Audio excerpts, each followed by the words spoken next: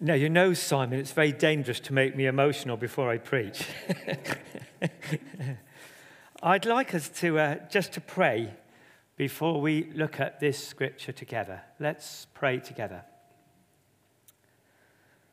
That song, Jesus, we totally agree with it. It is all about you. Everything we're about as a church is about you. We really want people to meet you, Jesus. We know that that's what's missing in our society. It's what's missing in our neighbors. It's what's missing in the people that we go to school with. Jesus, it's you. You are the key to life. You are the key to winning in life. We know, Lord, that Lord, that we're born losers. In Adam, we're just born losers, but in Christ, we're born victors. We're born again into victory. And this morning, Jesus, may we lay hold of the victory that you achieved on that wonderful cross, where you died, and as you died, you were able to exclaim, "It is finished," and you rose again from the dead, victorious, and you're seated at the right hand of the Father, because the battle has been won. On that cross where waves of our sin bombarded you on the cross, all the pride of the world just broke upon you, all the hatred of the world broke upon you, all the adultery of the world broke upon you, and our sin broke upon you on the cross, such that you cried out, my God, why have you forsaken me?" Because you became sin for us. And in becoming sin for us, you gave us a new start, a forgiven beginning, and an ability to have victory over the enemy who hates us and is against us. I thank you, Jesus, for that victory. And I pray today for anyone that's feeling this week that they've lost. Anyone that's feeling this week totally beaten up as they come into the church this morning, and feeling that other people seem to be on another planet to them. I pray in Jesus' name that you would know the forgiveness of the cross. You'd know the victory of the cross, that you'd get a new heart. You'd get a new experience of the lifting of Christ in your life this morning as we look at these scriptures together. In Jesus' name, amen. Amen. Hallelujah. Okay, I want Hannah to come up. Hannah, would you like to come and join me with your scripture? In my message, there was one scripture passage that I thought, should I include it or not?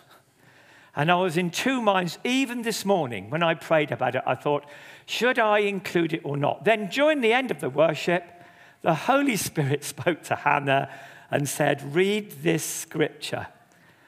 Wow. That's a good answer, isn't it? Hannah, come and read it. It's in 2 Corinthians 2.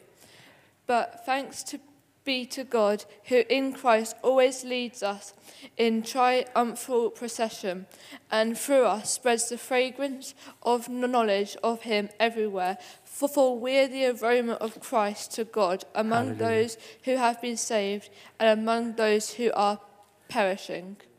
Hallelujah. Thank you, Hannah. That's great. Give that to Simon.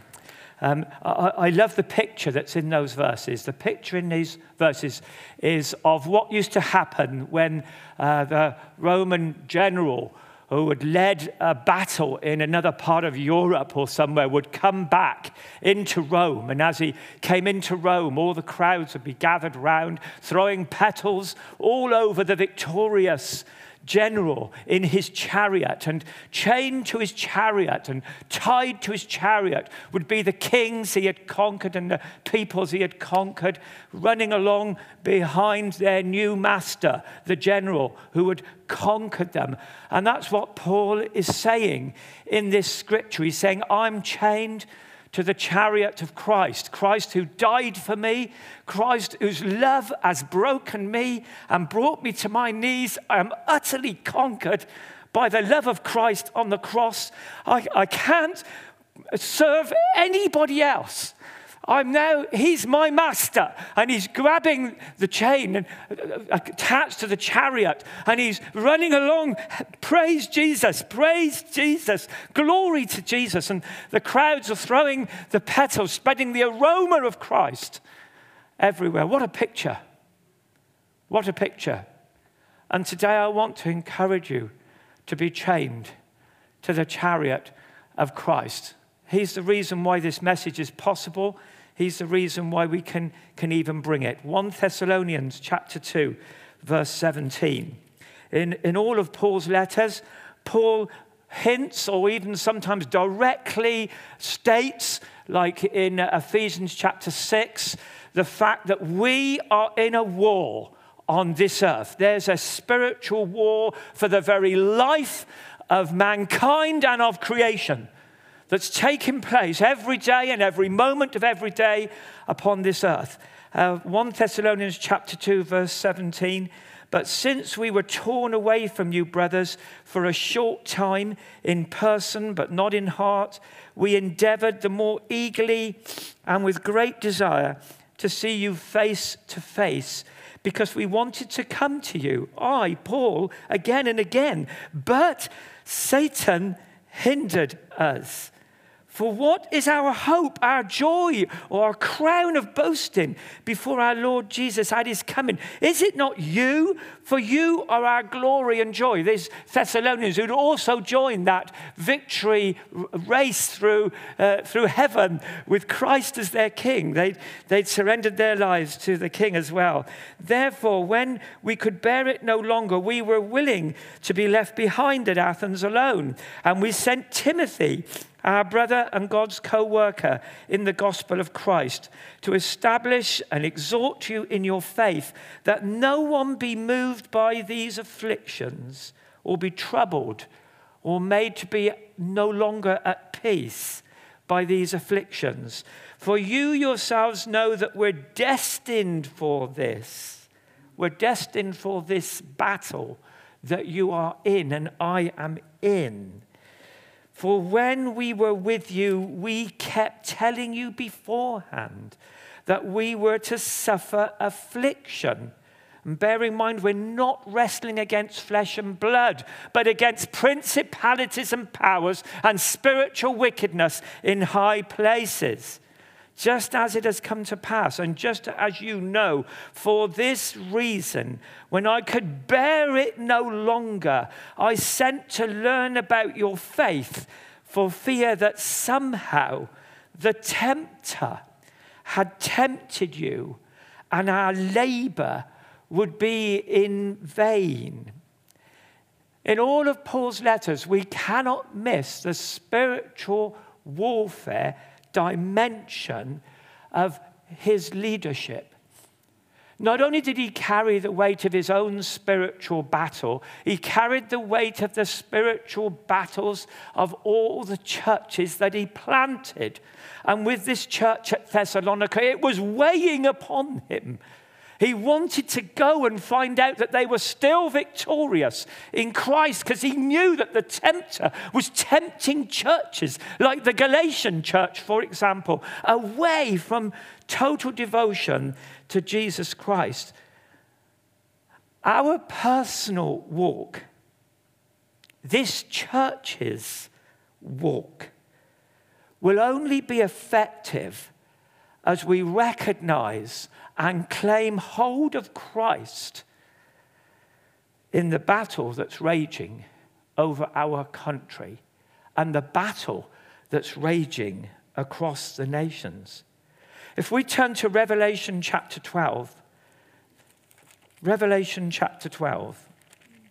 we will see something of the extent of this battle. Right in the book of Revelation, we get the story of the book of Revelation and an overview of history and our story in that story.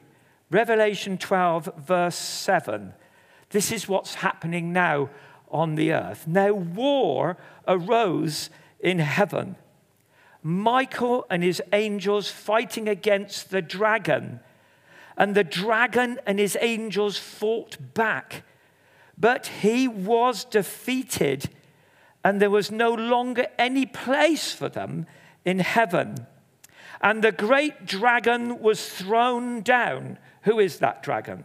The ancient serpent from the Garden of Eden, who is called the devil and Satan, the deceiver of the whole world. He was thrown down where? To the earth. And his angels were thrown down with him. And I heard a loud voice in heaven saying, now the salvation and the power and the kingdom of our God and the authority of his Christ has come. For the accuser of our brothers has been thrown down, who accuses them day and night before our God. And they have conquered him by the blood of the Lamb, by the word of their testimony, for they loved not their lives so much as to shrink from death. Therefore rejoice, O heavens, and you who dwell in them. But woe to you, O earth and sea, for the devil has come down to you in great wrath, because he knows that his time is short. The battle's hot, isn't it? When you look at, you only got to turn the news on for a short while and you can see the battle's hot. And it's particularly escalating at the moment across the nations. Now, we shouldn't be worried, but we should be watchful. And we should be aware that we, the Church of Jesus Christ, are in the scenario of this battlefield that's taking place on the earth. What happens on the earth is an overflow of what's happening in the spiritual battle that's taking place for the lives of men and women and even the health of creation. The whole thing is being bombarded at the minute because of the battle that we're in. And we know that's true. We've only got to read the book of Daniel. And Daniel was a man who saw nations spiritually and saw the spiritual forces that were controlling them and prayed against them.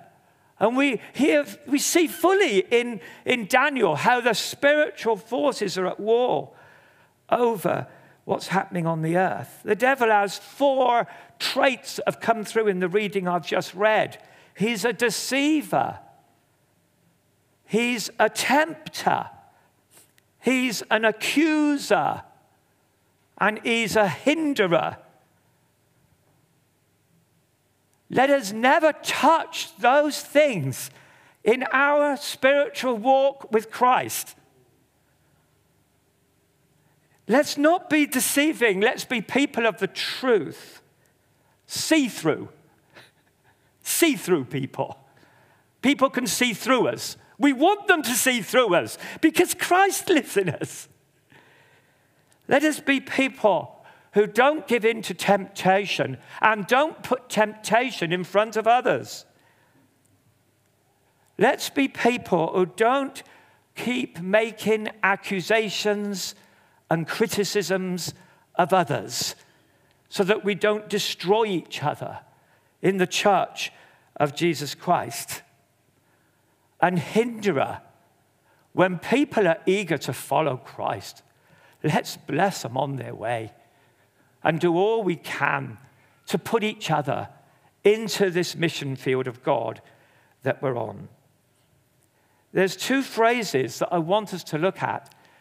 These phrases are, number 1, but Satan hindered us, in verse 18. But Satan hindered us. In Acts, he would use the expression, the Holy Spirit prevented us. No, he's very clear here. He says, Satan hindered us. And the second phrase, for fear. I find this quite moving. I think you can see that. For fear that somehow the tempter had tempted you, and our labor had been in vain. Chapter 3, verse 5. That's not a temptation particularly of an individual.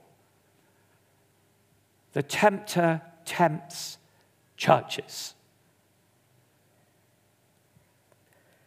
Now, some commentators have linked this phrase, hindered us, to the reading which Hannah brought. So Paul is writing this letter from the status of being chained to the chariot of Christ and spreading everywhere the aroma of Christ. That is his status. And that's our status. Christ's love and sacrifice have conquered us. Paul said this in Acts 20, verse 24. These words were said by a mentor of mine again and again and again. I would say almost every other time that I met him, he would use these words to get it into my heart. I consider my life worth nothing to me. My only aim is to finish the race and complete the task the Lord Jesus has given me to do. Your task is different to mine in detail, not in essence, but in detail. If we think too much of ourselves, we'll never achieve it. Really hear that? If we think too much of ourselves, we'll never achieve it. Colossians 1:13 says that God has rescued us, or delivered us is another word. That's the essence of the word. He has actually dragged us out of the kingdom of darkness and put us into the kingdom of light, the kingdom of his Son, who he loves. Colossians 1, verse 13. That is what's happened to me. God has dragged me out of the kingdom of darkness and thrust me into the kingdom of light so that I'm on the right side in this battle for Jesus' love to sweep across this town. 2 Corinthians 4, verse 4 says, the God of this world has blinded the minds of those who are perishing. I think that highlights for me the battle and the need for our prayers. However limited our prayers are effective. They touch heaven and they're thrown down to the earth. That's also in Revelation. Satan hindered us means thwarted Paul, prevented Paul, cut into Paul's journey. It has two meanings in the common Greek of the day, the classical Greek of the day. Two common uses. That word that's used there for hindered us. It could be used to describe the breaking up of a road, rendering it impassable. You can see where that comes from, cutting into the road, making it so that nothing could travel along it. It's a common military strategy. It's why bridges are blown up. It's to cut the road off, to stop the advance of an army. And the second meaning is an athlete running in a race, being cut in upon by another runner who has a malicious intent of sending you off the track and out of the race. Paul doesn't say exactly what the hindrance was. We touched on it last week. But in some countries, it's easy to see. In a country like Somalia, Afghanistan, Sudan, India even, and many other countries, the law of the land and the religion that's in charge of that land prevents people from pursuing that path of sharing Jesus and worshipping Jesus. So two things we're called to do: worship Jesus, share Jesus. It's very simple, the Christian life. But in countries like that, even to mention Jesus in that way, it would be the death penalty or imprisonment or no work for the rest of your life because no one's going to give you a job, or your wife or your husband leaving you, or a jolly good beating up. Well, that's great, but what about other issues? There's other issues, and Paul could have been referring to that issue. It is possible. Health issues. What is Paul speaking about in 2 Corinthians 12 when he says he's got a thorn in the flesh? He says, a messenger of Satan. This thorn in the flesh is a messenger of Satan. You read it, 2 Corinthians 12. That's attacking him and stopping him from doing things. But it's interesting. I find this quite bewildering in some ways.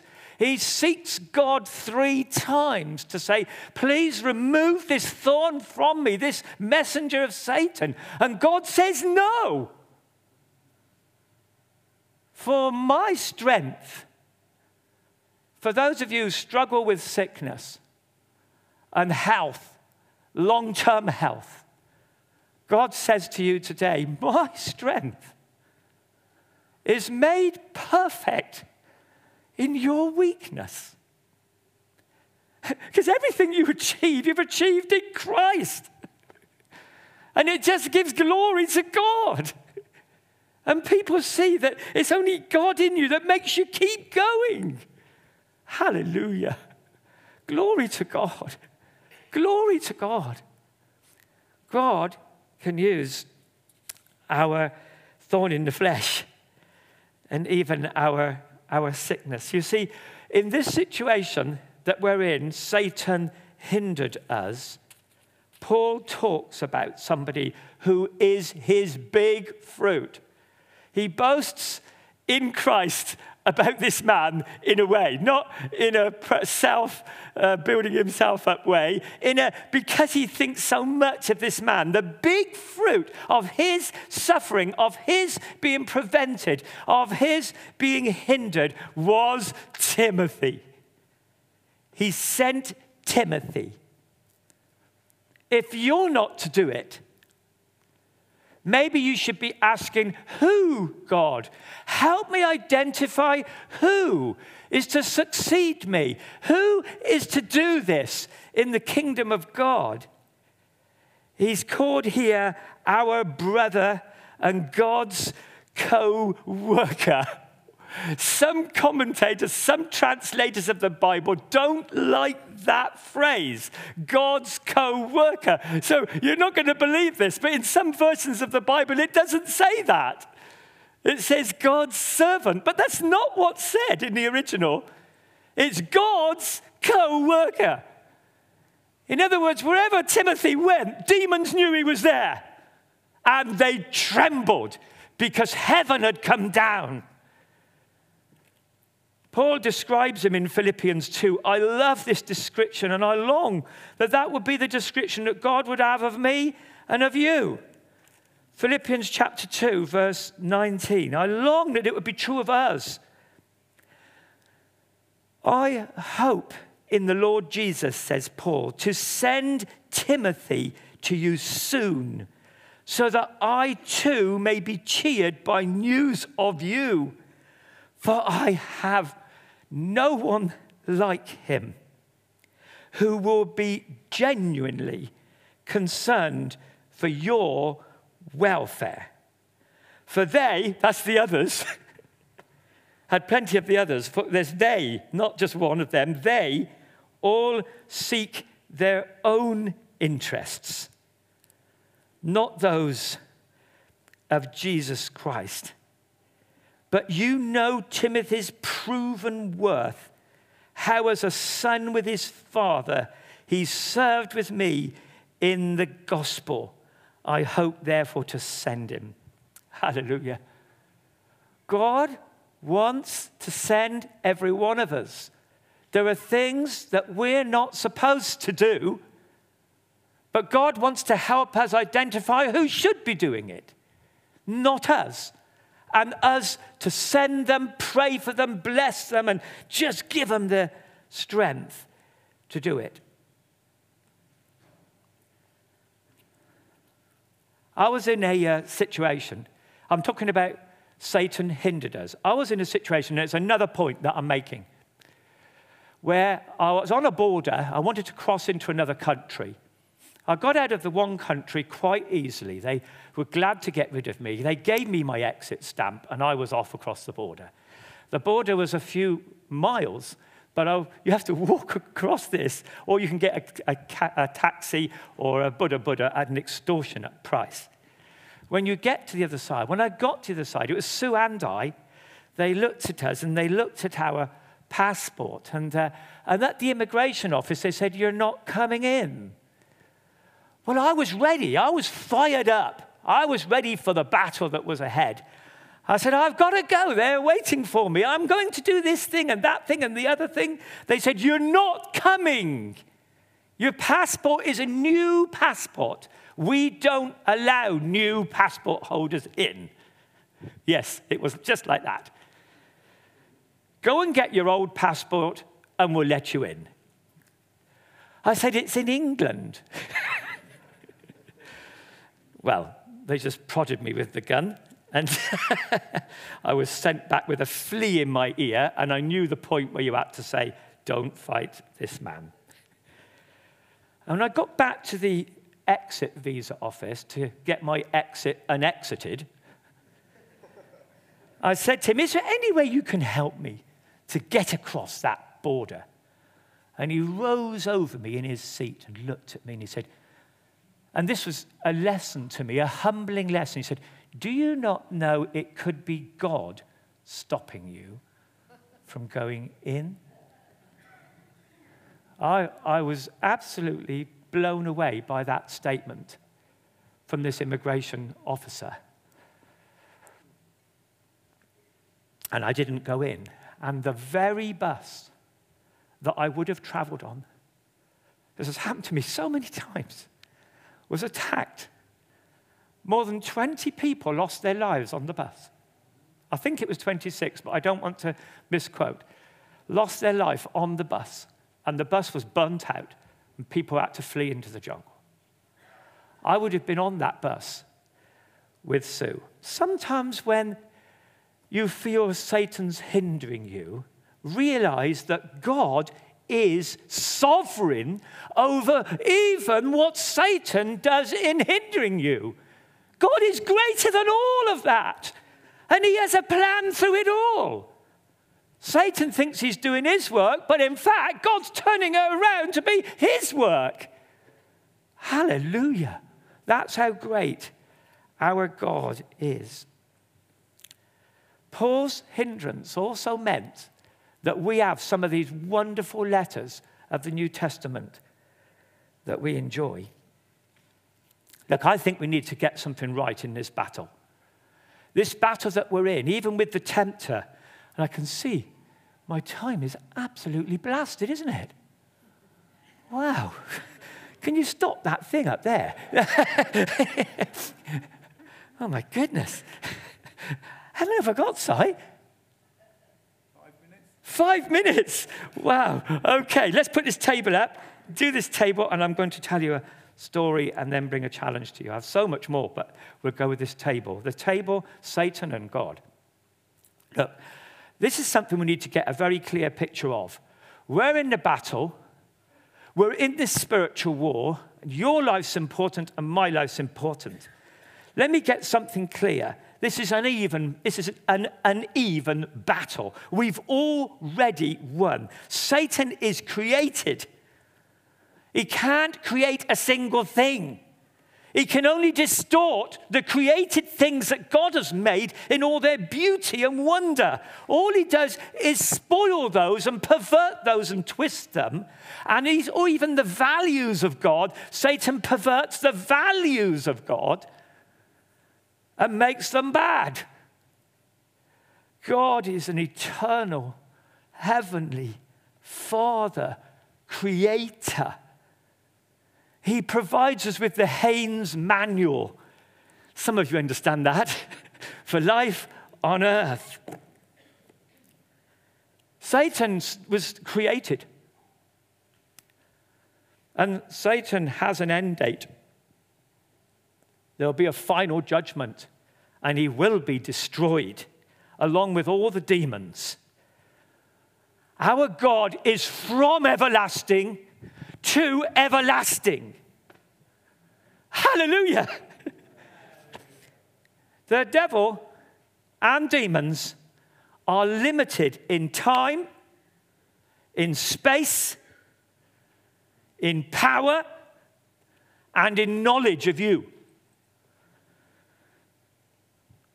Our God is all-powerful, all-knowing, and accessible in the darkest dungeon. Hallelujah. Satan hates you, and he is your enemy. And he's the enemy of all mankind. He's full of destructive acts. God loves you and his creation. Especially you, though. You were made in the image of God.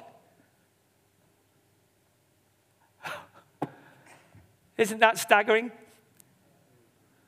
Glorious and fallen. Satan has a limited army. God has an enormous army. Satan has been cast down to the earth. Christ is exalted far above all principality and power and every name that's been named. Jesus is Lord. Satan was defeated at the cross. Jesus redeemed all mankind who will turn to him and creation at the cross and the resurrection. Okay, so I'm going to make it. We'll do the athlete one another day. I had a situation where I went to somebody's house. This is a family where the mum was a Christian, worshipped in our church, and she brought the kids along. But dad was aloof and trying not to be interested. But unfortunately, they had to move house because of something that happened in their business. And when they moved house, there was a poltergeist in their house. If you don't know what that is, it's a demon manifesting as a ghost that occupied their house. I'm not going to exaggerate this story at all. The whole family slept in one room, in one bed. There were 3 kids. They couldn't sleep anywhere else. Things were being thrown around in the house. There was an atmosphere in the house, and it was rented. They were really in a pickle, and they called me to go. So I had a chalk with me, and I drew a chalk circle in their living room on the floor. And I stood in the circle, and I said, in the name of Jesus, I claim this space by the victory of the cross for the kingdom of God.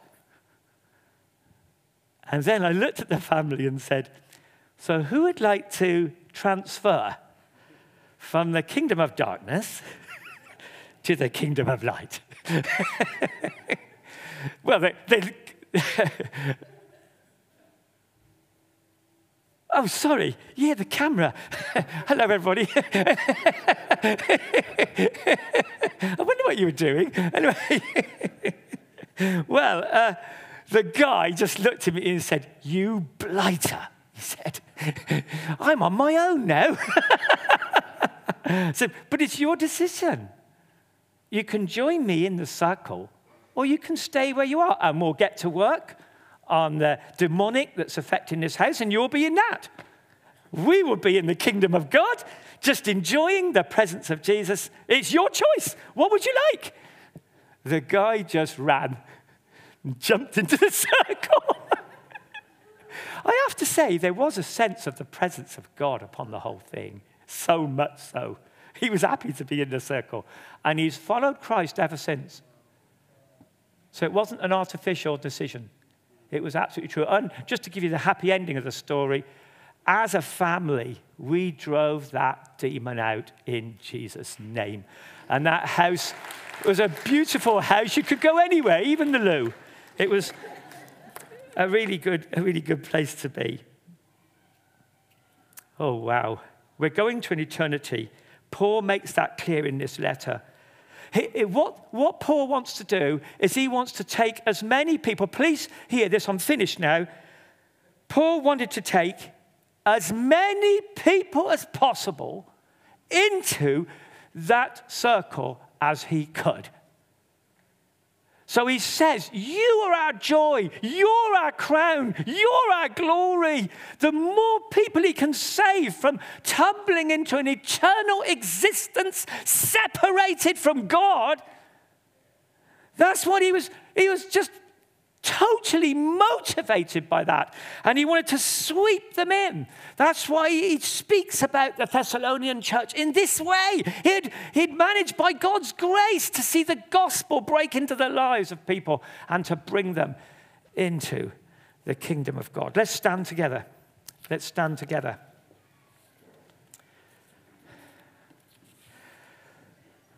I want to ask you a question today. Are you a good fellow member of the kingdom of God for me to be stood next to? And am I a good member for you to be stood next to? There's nothing worse than being in an army where half the army want to run away.